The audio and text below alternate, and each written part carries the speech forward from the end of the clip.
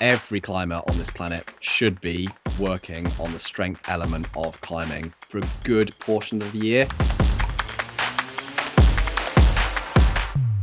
Hey y'all, I'm Ryan Devlin, and welcome to this month's Struggle Climbing Show Coach Chat, where I connect with elite climbing coaches to talk through my personal training goals and struggles, listener questions, and also dive into a topic or two that will hopefully prove useful to you on your training journey.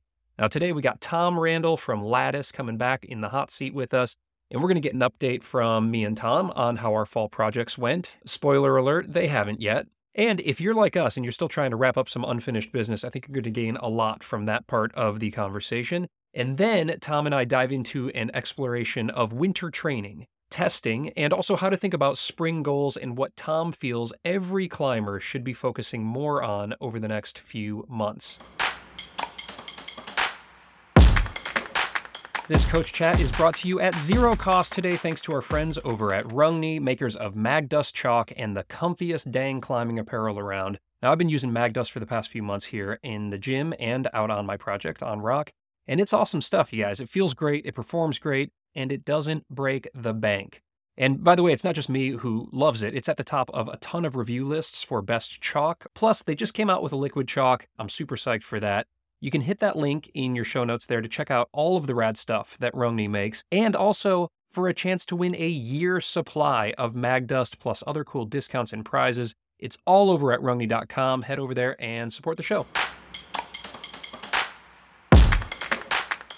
Hello, dear listener. How are you? It's me, Ryan. Happy New Year. It's still Happy New Year season, I feel like. At the end of this week, we can no longer, or are no longer obligated to say Happy New Year, but right now, I am wishing you a Happy New Year, and I think it's going to be a really good one. Why am I talking to you right now? Well, I'm asking you if you like this podcast. If you do, and you want to support it in a totally free way, I put out a monthly newsletter, and I think it's pretty good. I work hard on it. It features some behind-the-scenes stuff from the show, exclusive content from guests and videos and that kind of thing, and it's not spammy. It's just like one email a month. That's usually all my brain can handle. But subscribing to it is a really easy, zero-cost way to support this show, which I would really appreciate. You can sign up for it in like 8 seconds. Just pop by thestruggleclimbingshow.com, which is still just a landing page. I'm going to build a website at some point in time, but it's just a landing page. You put in your email address right there. It'll get you on the newsletter email list, and I'll send you a free sticker for doing it. So thank you so much for supporting the show, and Happy New Year. All right, now let's dive into some winter training with Tom Randall.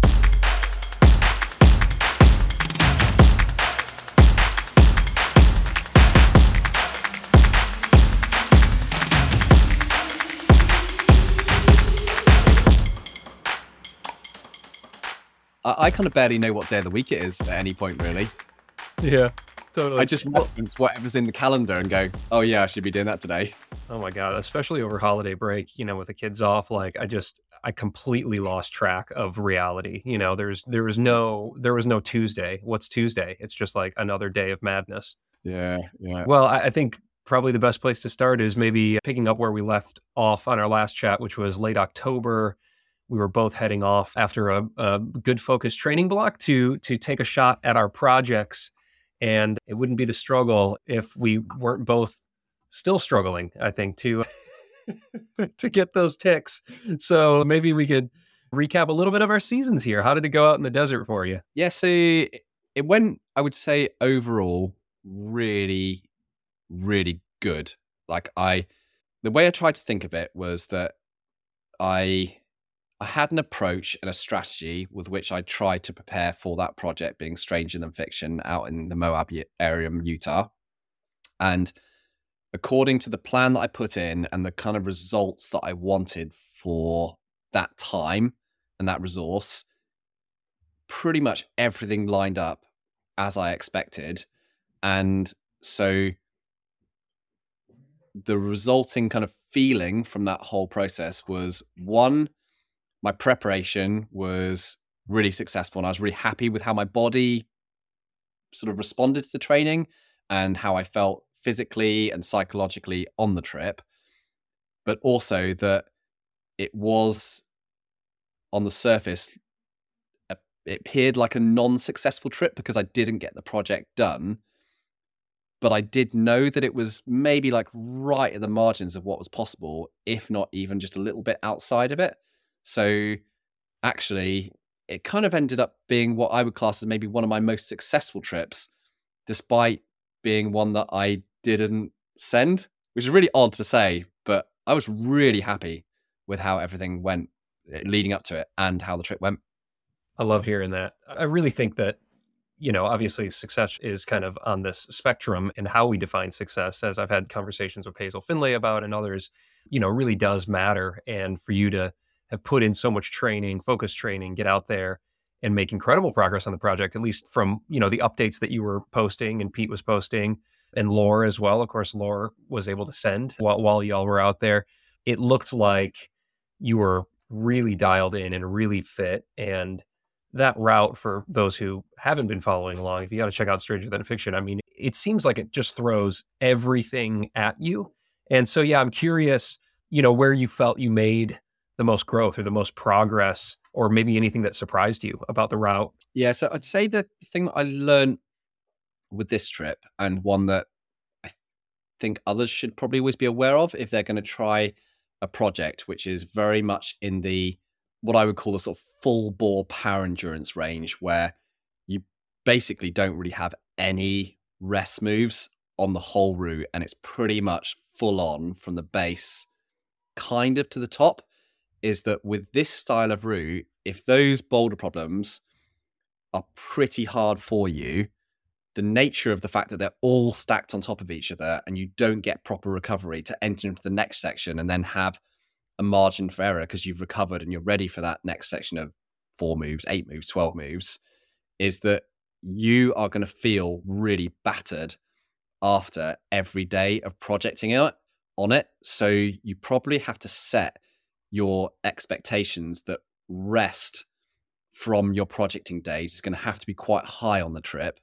And secondly, is if you're not able to get your bouldering grade a good, comfortable margin over the crux sections, you're probably not going to link it all together. Because what I found on that trip was that on that particular project, if I'd had, say, 2 or 3 quite good rests on the route where I could have got a lot back, I think I would have had a chance on it.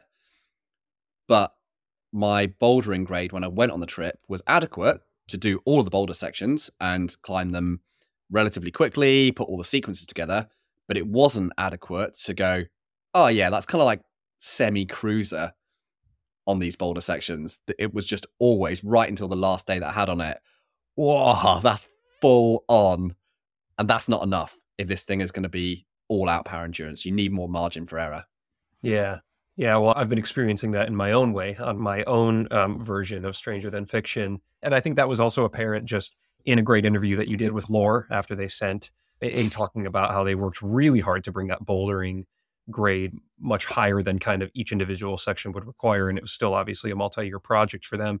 And then also seeing Pete, almost come off on the last couple of moves, which didn't look like particularly hard moves, but you're just so flamed by the time you get through all of that other climbing. So yeah, I think that's maybe a good takeaway or segue at least into a little mini update on my project. And by the way, congratulations. I mean, you trained your ass off. You went out there and you gave that thing hell, and I'm sure have a lot of muscle memory.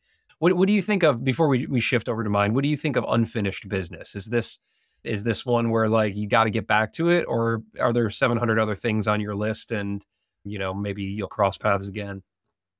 Yeah, it's definitely in the high prioritization zone. And I've kind of worked out a partner for next year to go back and which month I'll go back next year. So that's kind of where it's fit. But I do leave it as being a sort of a floating moving item. And I'll always discuss that with partners and say, hey, if I'm not feeling it 3-4 months out, I might actually defer it to the next year, or if I'm not feeling quite ready for it. Because what I have learned is if you don't go back to the second season and you're in the right shape mentally, it can be a lot harder and you can start to dig yourself a bit of a hole. So it's almost better to just park it until you are in the right place, because it's hard to go back and not perform as well the second time on it, even though you might still learn things. So I think you have to be a little careful of that, even if you're a total, mindset Jedi. It's something to be aware of for sure. Yeah. Well, Awesome. I mean, we're this is such a great entry point into kind of the topic of this chat with you here, which is essentially kind of what happens in the winter season, in our case right now, or just the in between season, if a project doesn't quite go down, or maybe if it does. But for those out there who maybe are working on something that's a multi season thing. So, just a little update for me. I've been trying to climb my first 513A, been training really hard, working with Roz, my coach over there at Lattice, broke down the route in its parts and very, very limit for me. First of all, I picked a route that was not low hanging fruit intentionally. I wanted to push myself and learn and get better as an overall climber. So I think there are any number of 13As I could have chosen at the red that I would have likely put down with much more ease than this route that I've chosen, which is called the Force. At the dark side, notoriously heartbreaking, like red point crux, just 2 moves from the chains. But all the business is down low. First 4 bolts, really hard boulder problems for me relative to my bouldering. There's, like a V3 into a V4 into a V5, and then, some really good rests, and then maybe like a, 12 minus or so kind of 5 bolts to the chains with this like really heartbreaking kind of red point crux just right at the top. Some power endurance moves right when you don't have any left in the tank. In any case, it took me months just to figure out the boulders because I max boulder is V5. So like I'm kind of at my max already trying to work out these lower boulders and then having to recover on the route and then make it up to the chains. So months of not even making it through the first 4 bolts.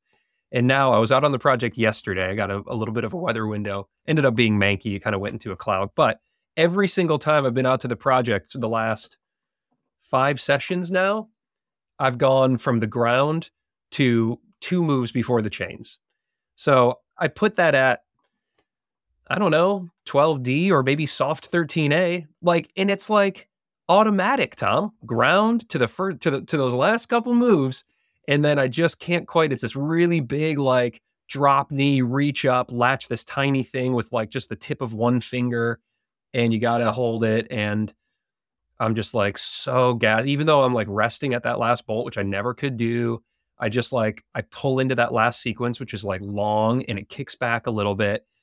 And I go from feeling pretty decent to like at 0%, But it's like this mix of emotions because I'm so proud of myself doing this route 3 times in a day from ground up past the last bolt, which I never could have imagined just a month or two ago.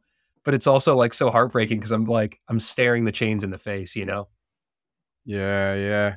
And you did that 3 times in a single day? Yeah, I go out and just bang, bang, bang. Like it's the lower stuff's not even particularly hard anymore. It's crazy. There's one thing I'd say for certain on this, given that you can do it 3 times in a day to the last move, you have got this route You for think so? sure. Physically, yeah. If you can do that 3 times all the way to that point on a power endurance route and climbing that number of harder sequences in it, and you're all the way through into the end of the outro section of it, this will just come down to basically a combination of either, well, I mean, we can go through those things if you want to. It depends on how you want to break this podcast Yeah, up. well, yeah, I mean, I want to try to make it also like applicable, but we can use me as the case study. I'm happy to do it because I certainly could use the help. But it's like, I'm at this point where there's still going to be good days, but I'm also like, God, I haven't really trained in a while. Aside from being out on the route, I'm just checking the weather. I'm just constantly checking the weather, and so yeah, I'm certainly curious on your thoughts here because I do feel like it could go, but I also feel like it quote unquote could go for another 7 sessions or something like that if I don't get great dry conditions or if I'm just not feeling great or my foot pops or something like that. Because it's not just like I have to pull a couple, V0 moves to get to the chains. Like it's in isolation, maybe it's like a V3 or something like that. But after that much climbing, um, it's been really hard. So I appreciate your confidence though. So I'll let you continue that train of thought.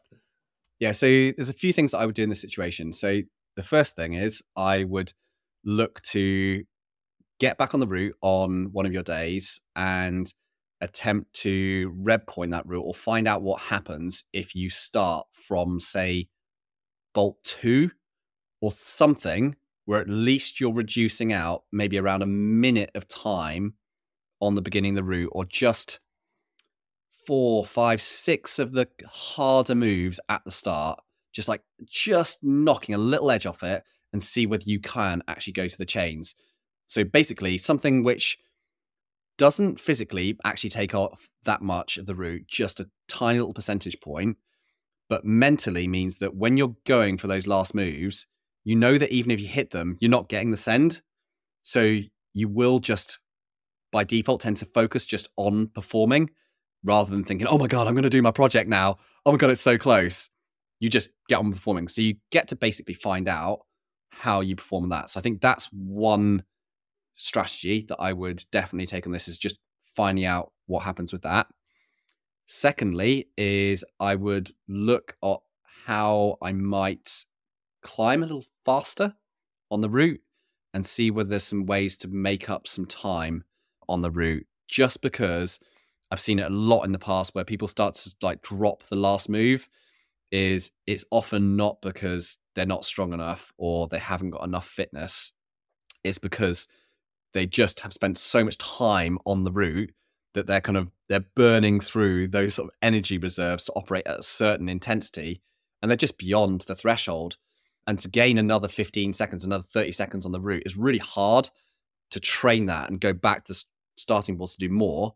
But it's quite straightforward, actually, if you really proactively think about, could I save another 15 seconds on this route somewhere? Can I just chalk up a few less times? Or can I just clip in a slightly better place? Like, there's a few ways of doing this. So I think that would be the other strategy. And then the last thing I would look at doing would be, you clearly have very good work capacity at the volume and the intensity with which you have for this route. The evidence is you can climb it 3 times in a day to the end of the route. So I would strip back any ancillary training that you are doing away from your project to only being very high intensity quality training, i.e. bouldering or fingerboarding, and don't do any endurance work or power endurance off the project, because you will have a window now for at least, I would say, 2 to 4 weeks where, without any of that ancillary fitness work, you will maintain what is definitely perfectly adequate fitness, and you'll just top up the strength level potentially just enough to actually move through and hit the chains. And those are the 3 things that I would say would be my go-to. And those, you might not even need to do 3. You can probably just do 1 and you'll go, oh, that worked. Wow, that's really interesting. That last point there. I mean, I'll kind of recap all of that just so I can make sure I'm understanding. But it's counter to what I was thinking in my mind, which is like, oh, if I keep popping just a couple moves from the chains, maybe I need to like take some time and go hit the tread wall for a while and just try to build up a little bit more of that tank. But because you're saying I'm essentially getting the tread wall experience on the route itself. And so maybe what I need is a moonboard session or something like that, just to get a little bit more powerful to be able to bring some ease into all the moves up to that point, and then to have what's left for those moves. Although I have been here for a while, so it's been, you said maybe 2 to 4 weeks. I mean, I've probably been at this place for 4 weeks. So at what point does that start to drop off? In terms of fitness, Yeah, yeah, it definitely means that you're absolutely fine. That is not your issue here. And I know it's tempting to think, oh, well, I'll just do even more fitness training because this is a fitness route. But right. typically you will see, it's like that whole low hanging fruit concept. Right now, additional fitness is going to be a very hard one because you're fit.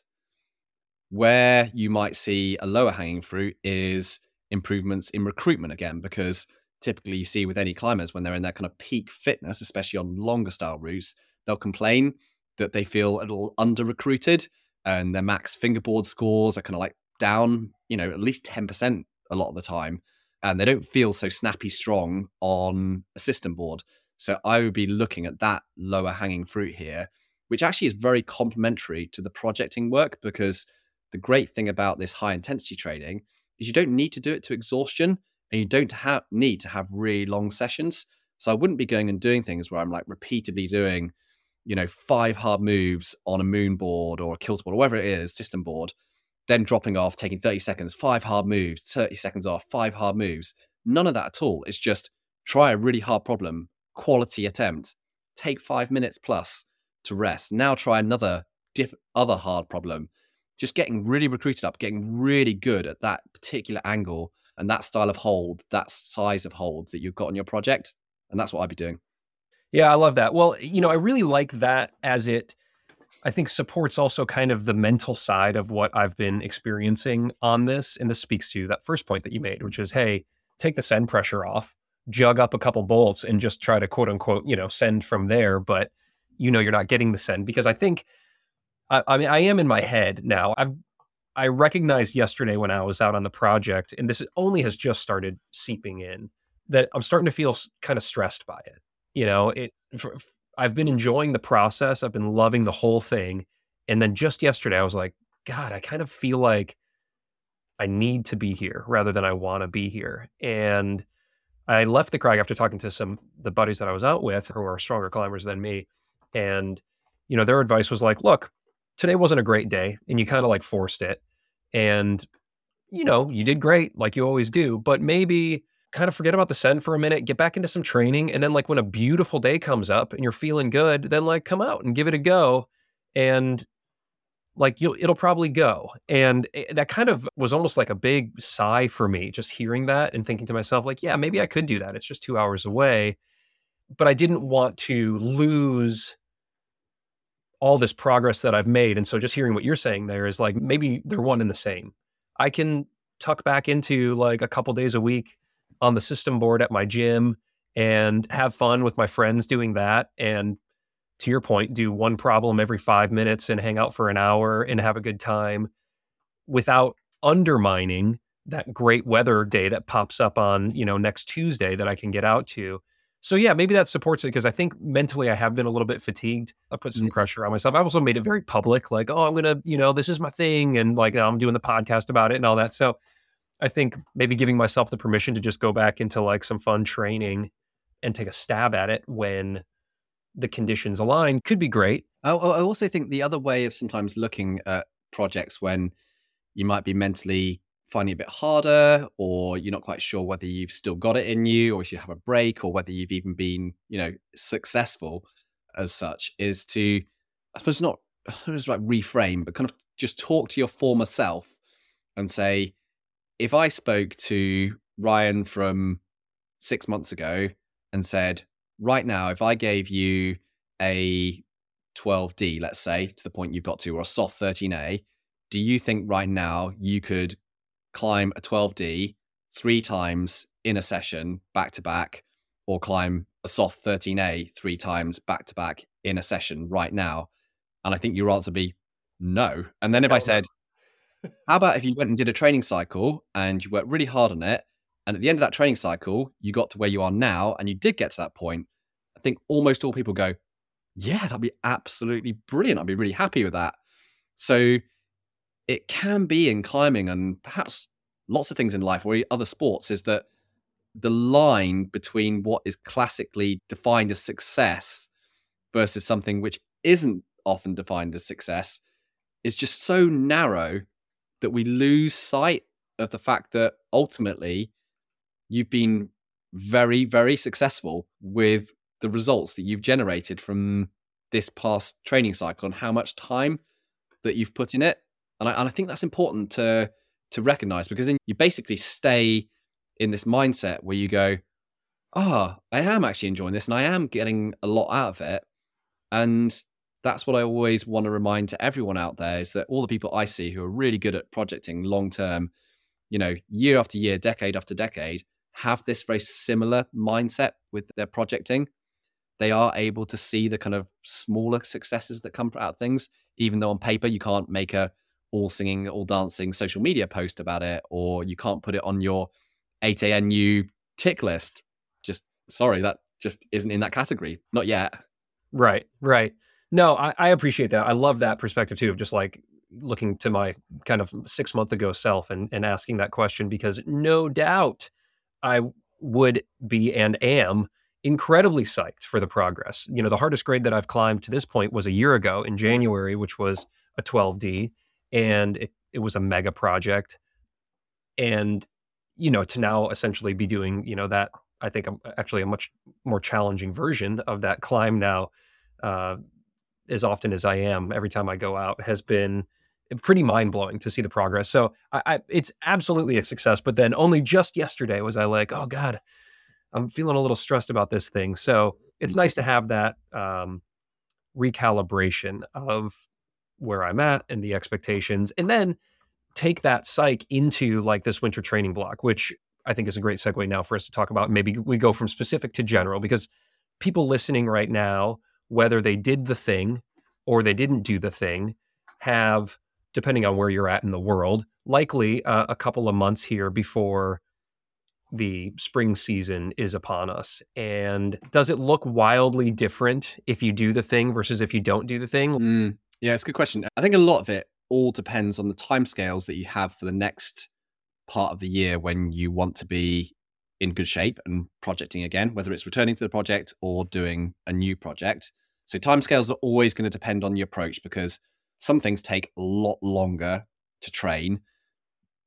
And those always depend on where you're at right now compared to where you want to be. So the next project could require really good wide lock strength, for example, but you are so far off the pace with that it might take you 6 months to 12 months of the year to make a really appreciable gain on that, especially if it requires actually like putting on some muscle mass around the shoulder joint for that. For as an example, something that might take a really long time. Another thing might just be tweaking the sort of work capacity of either high intensity climbing or low intensity climbing in relation to a project, which will take a little bit less time. So I think that's one factor which is really important to account for. And the second part of it is down to the specifics of what you need to do for any given project that you're going to aim for and what you're returning to. So, for example, here is that if you were stepping away from your project now for a few months and going back to it again, is that you really don't need to do very much work at all in terms of changing energy system work or work capacity stuff or power endurance because you've already essentially got into exactly the right form and the right shape for you need to be doing now. So you may well actually go back into a training cycle, which almost looks a little bit more like a maintenance cycle, like a low-key maintenance cycle that will have another build phase back into peak shape, but will very specifically target a couple of things which you might identify as being key limiters in why you didn't send. And the rationale for how much you pull back that volume, that sort of power endurance and general work in the next base phase will be how hard are those two little limiters to work on. So they're really quite big things. You might need to pull back quite a lot of volume in your training to account for it, to give yourself space and recovery, etc. Whereas if you're going from your project and trying something completely new now and you've actually sent, then this will come down again to what does that new project look like? What are the specific things here that will get Ryan, or if we're talking about someone else, into the zone where they've got a good chance on this project? And it's just like any season, I suppose, it's just being quite specific about going, what does my project look like? What are the demands of my project? And how does that map up with me as a climber right now? And it's just like that mapping exercise or profiling exercise of what's it look like? What do I look like?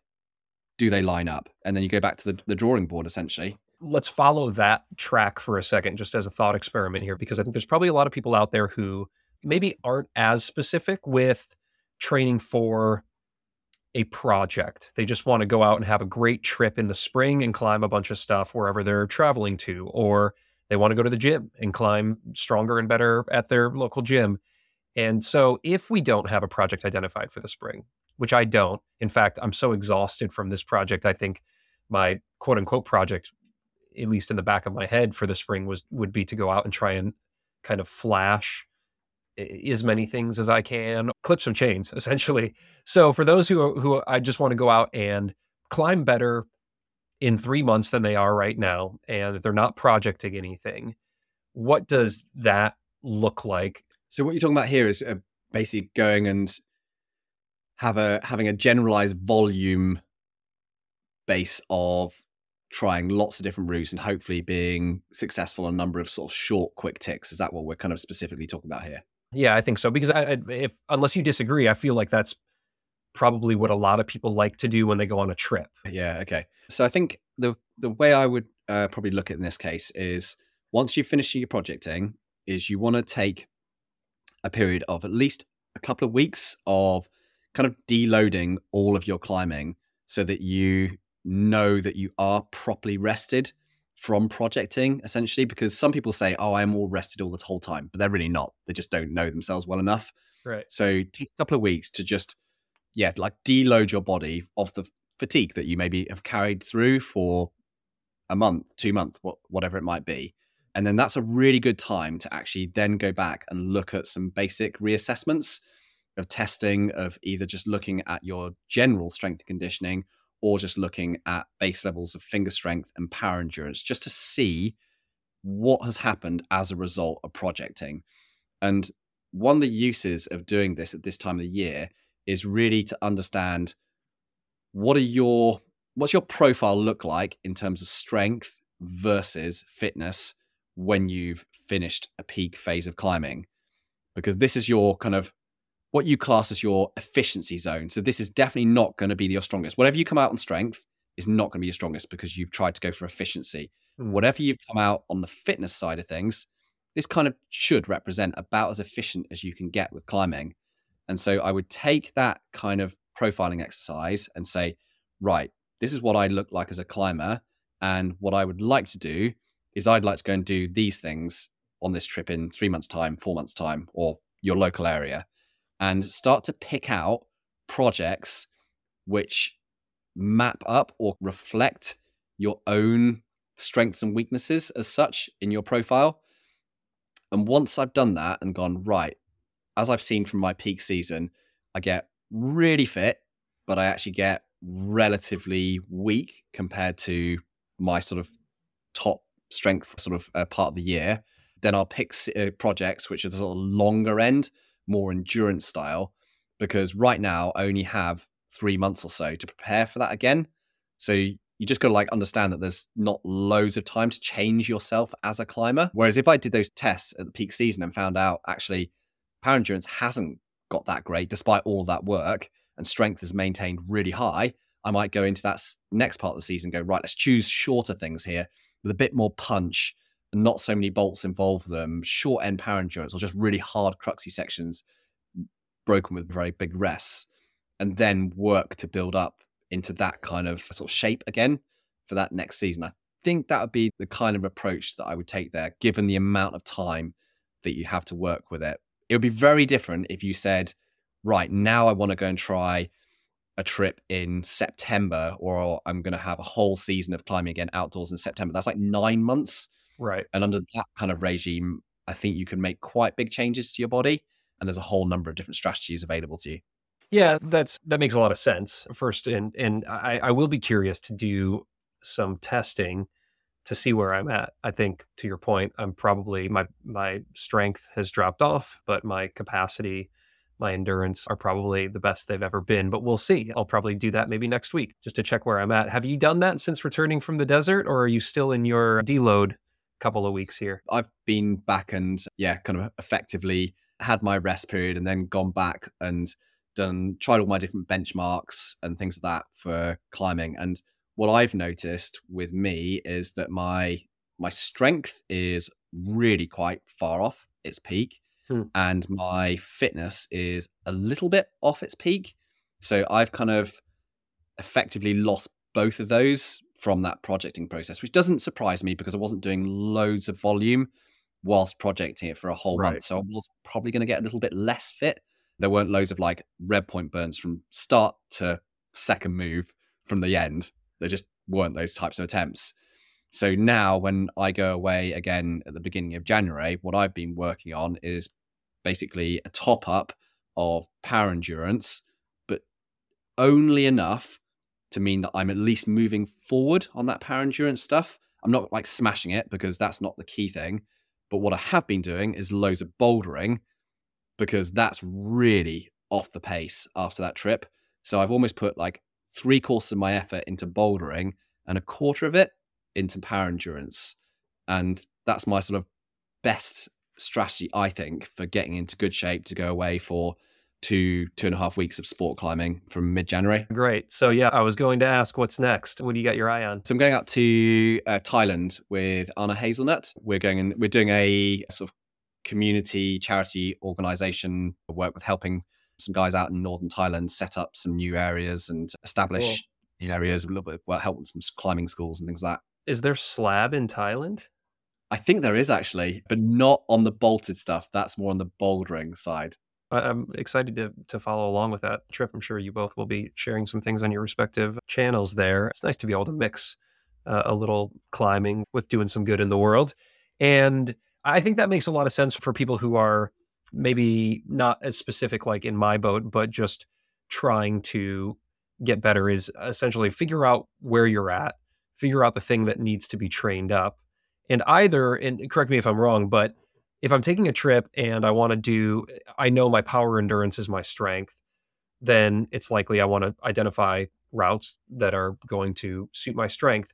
What if I am not taking a trip and I'm just entering into this block saying, okay, I want to just get better as a climber? Then does the calculus flip and you say, well, I'm going to focus on my weaknesses almost predominantly, or do you like to still continue to build up those strengths? Yeah, so in that situation, I would very much go back to what is a sort of fundamental building block of climbing performance, which is strength.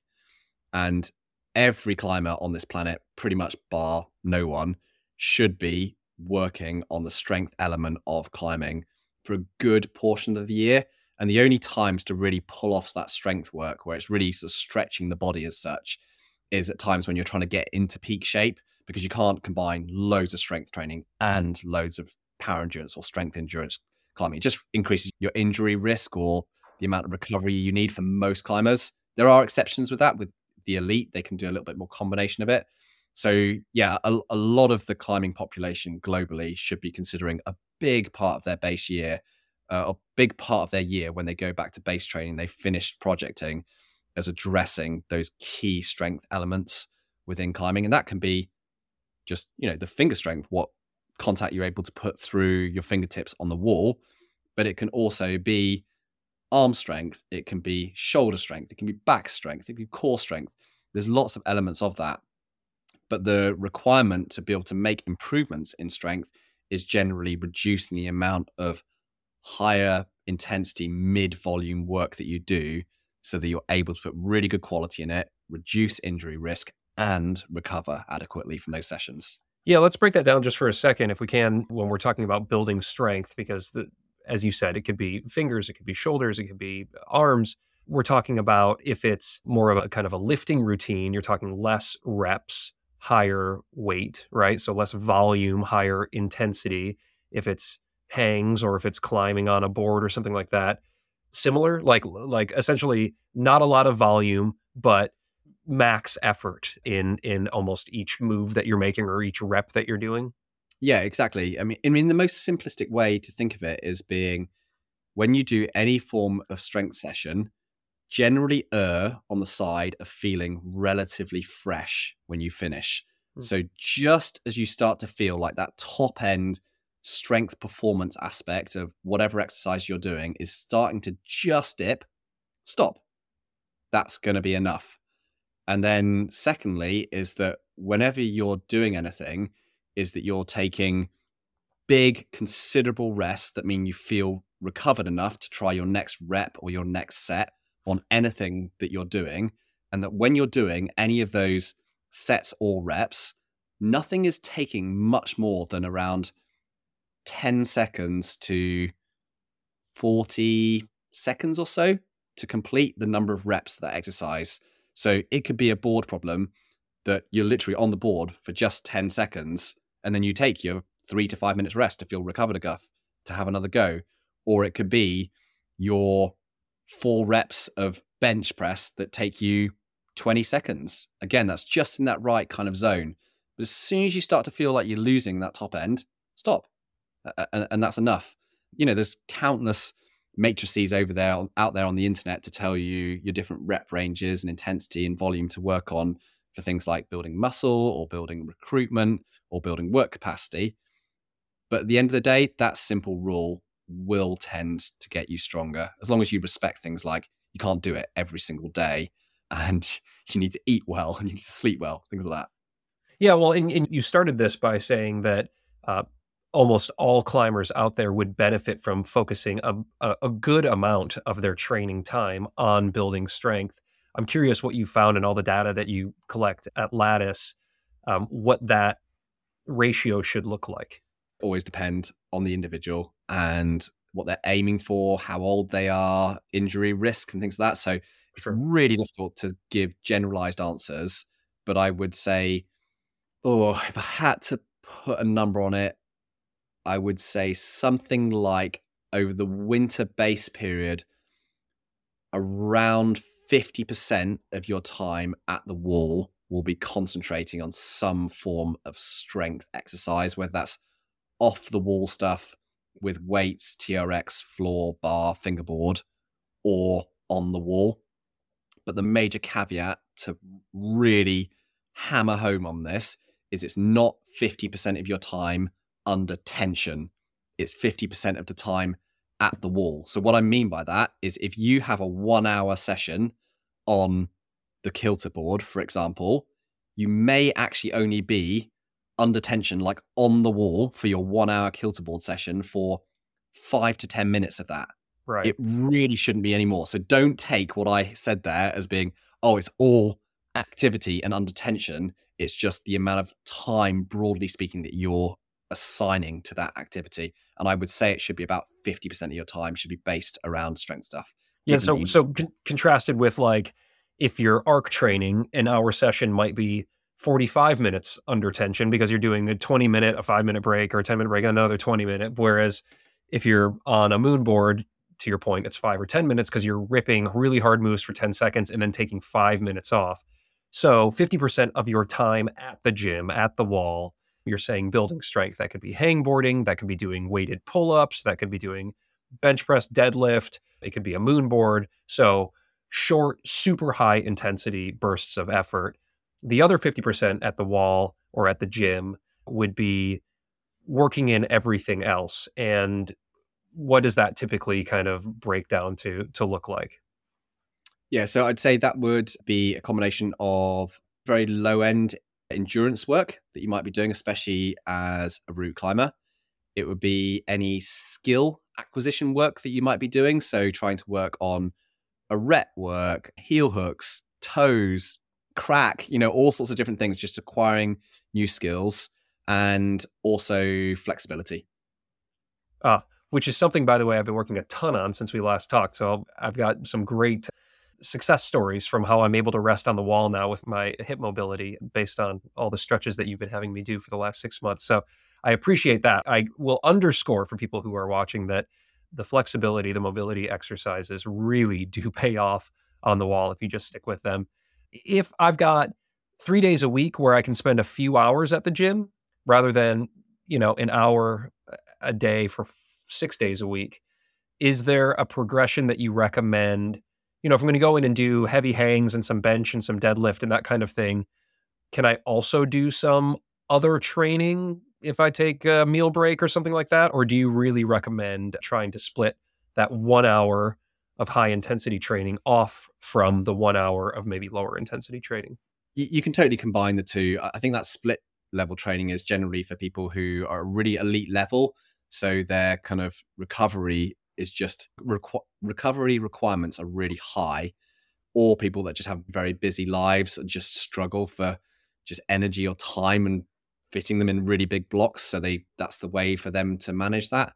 I think an example that I'd probably give to people if they're thinking about like how to structure this is firstly, just want to say one extra additional detail on the strength work is I think more or less most climbers should be protecting at least 75% of their strength work to being climbing specific strength work. So that can be the fingerboarding or on the wall strength work, and no more than 25% on bar, calisthenics, floor work, something like that. I hate this concept of people ending up doing half of their work just in a CrossFit gym, which is okay, but it's really not going to translate so well into climbing. So that's the kind of one preface that I want to say to that. So to give an example, let's say we've got someone who has 2 hours down the gym.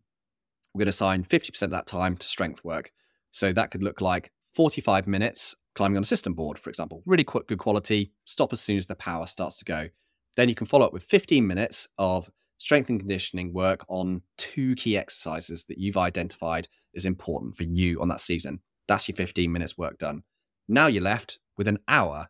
So you can spend half an hour of your last hour doing some really light endurance work, or you can do some slab work, or you can do some really technical drill work for half an hour. And then finally, you've got half an hour at the end where you can do some quality stretching work, which is perfectly adequate if you do that throughout the week, throughout the month, because you'll make really big improvements in flexibility, which totally translate to the wall. So that's how I would tend to break down something like a 2-hour session. And I think 95% of general climbers out there would have amazing results if they could just stick to that and do it for 3 months. Oh my gosh, I'm so hyped to get to the gym now. Tom, I love it, man. No, you're hyped in your project. Oh, that's right. That's right. Okay, I'm hyped for both. I'm going to get to the gym and I'm going to get out to the project.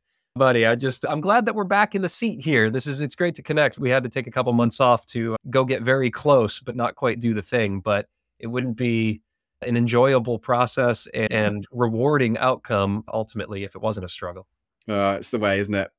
Gluttons for punishment. And that there wraps up another wonderful conversation with the wonderful Tom Randall. I hope you enjoyed it. Great way to kick off the new year here. Now, if you're a patron, you can see the full uncut video of today's chat with Tom right over on your Patreon feed, along with so much other bonus content from the best climbers in the game. And if you're not a patron, you can either subscribe right there in your Apple Podcast player if you're an iPhone person, or if you listen elsewhere or you want to get like extra perks like the videos that I'm talking about, you can pop over to patreon.com/The Struggle Climbing Show to check things out. And right now you can actually sign up for a free trial. So there's zero cost at all to check out all of that bonus content with huge rock climbers like Dave McLeod, Alex Honnold, Chris Sharma, Nina Williams, Hazel Finley, and so many others. It's all over there. You can get instant access for free. And then, of course, if you like it, I would love for you to stick around because that's how I pay the bills over here. And plus, if you needed a little more of a kick in the harness, right now we're doing a giveaway. If you join the Patreon community this month, you'll automatically be entered to win a year's supply of Magdust chalk plus a $250 Rungny gift card to score yourself some awesome gear over there. You can quit anytime, no questions asked. So if you've been thinking about supporting the show and getting access to all that cool bonus stuff, now is a pretty good time to do it. Good luck. I hope you win. Thank you so much.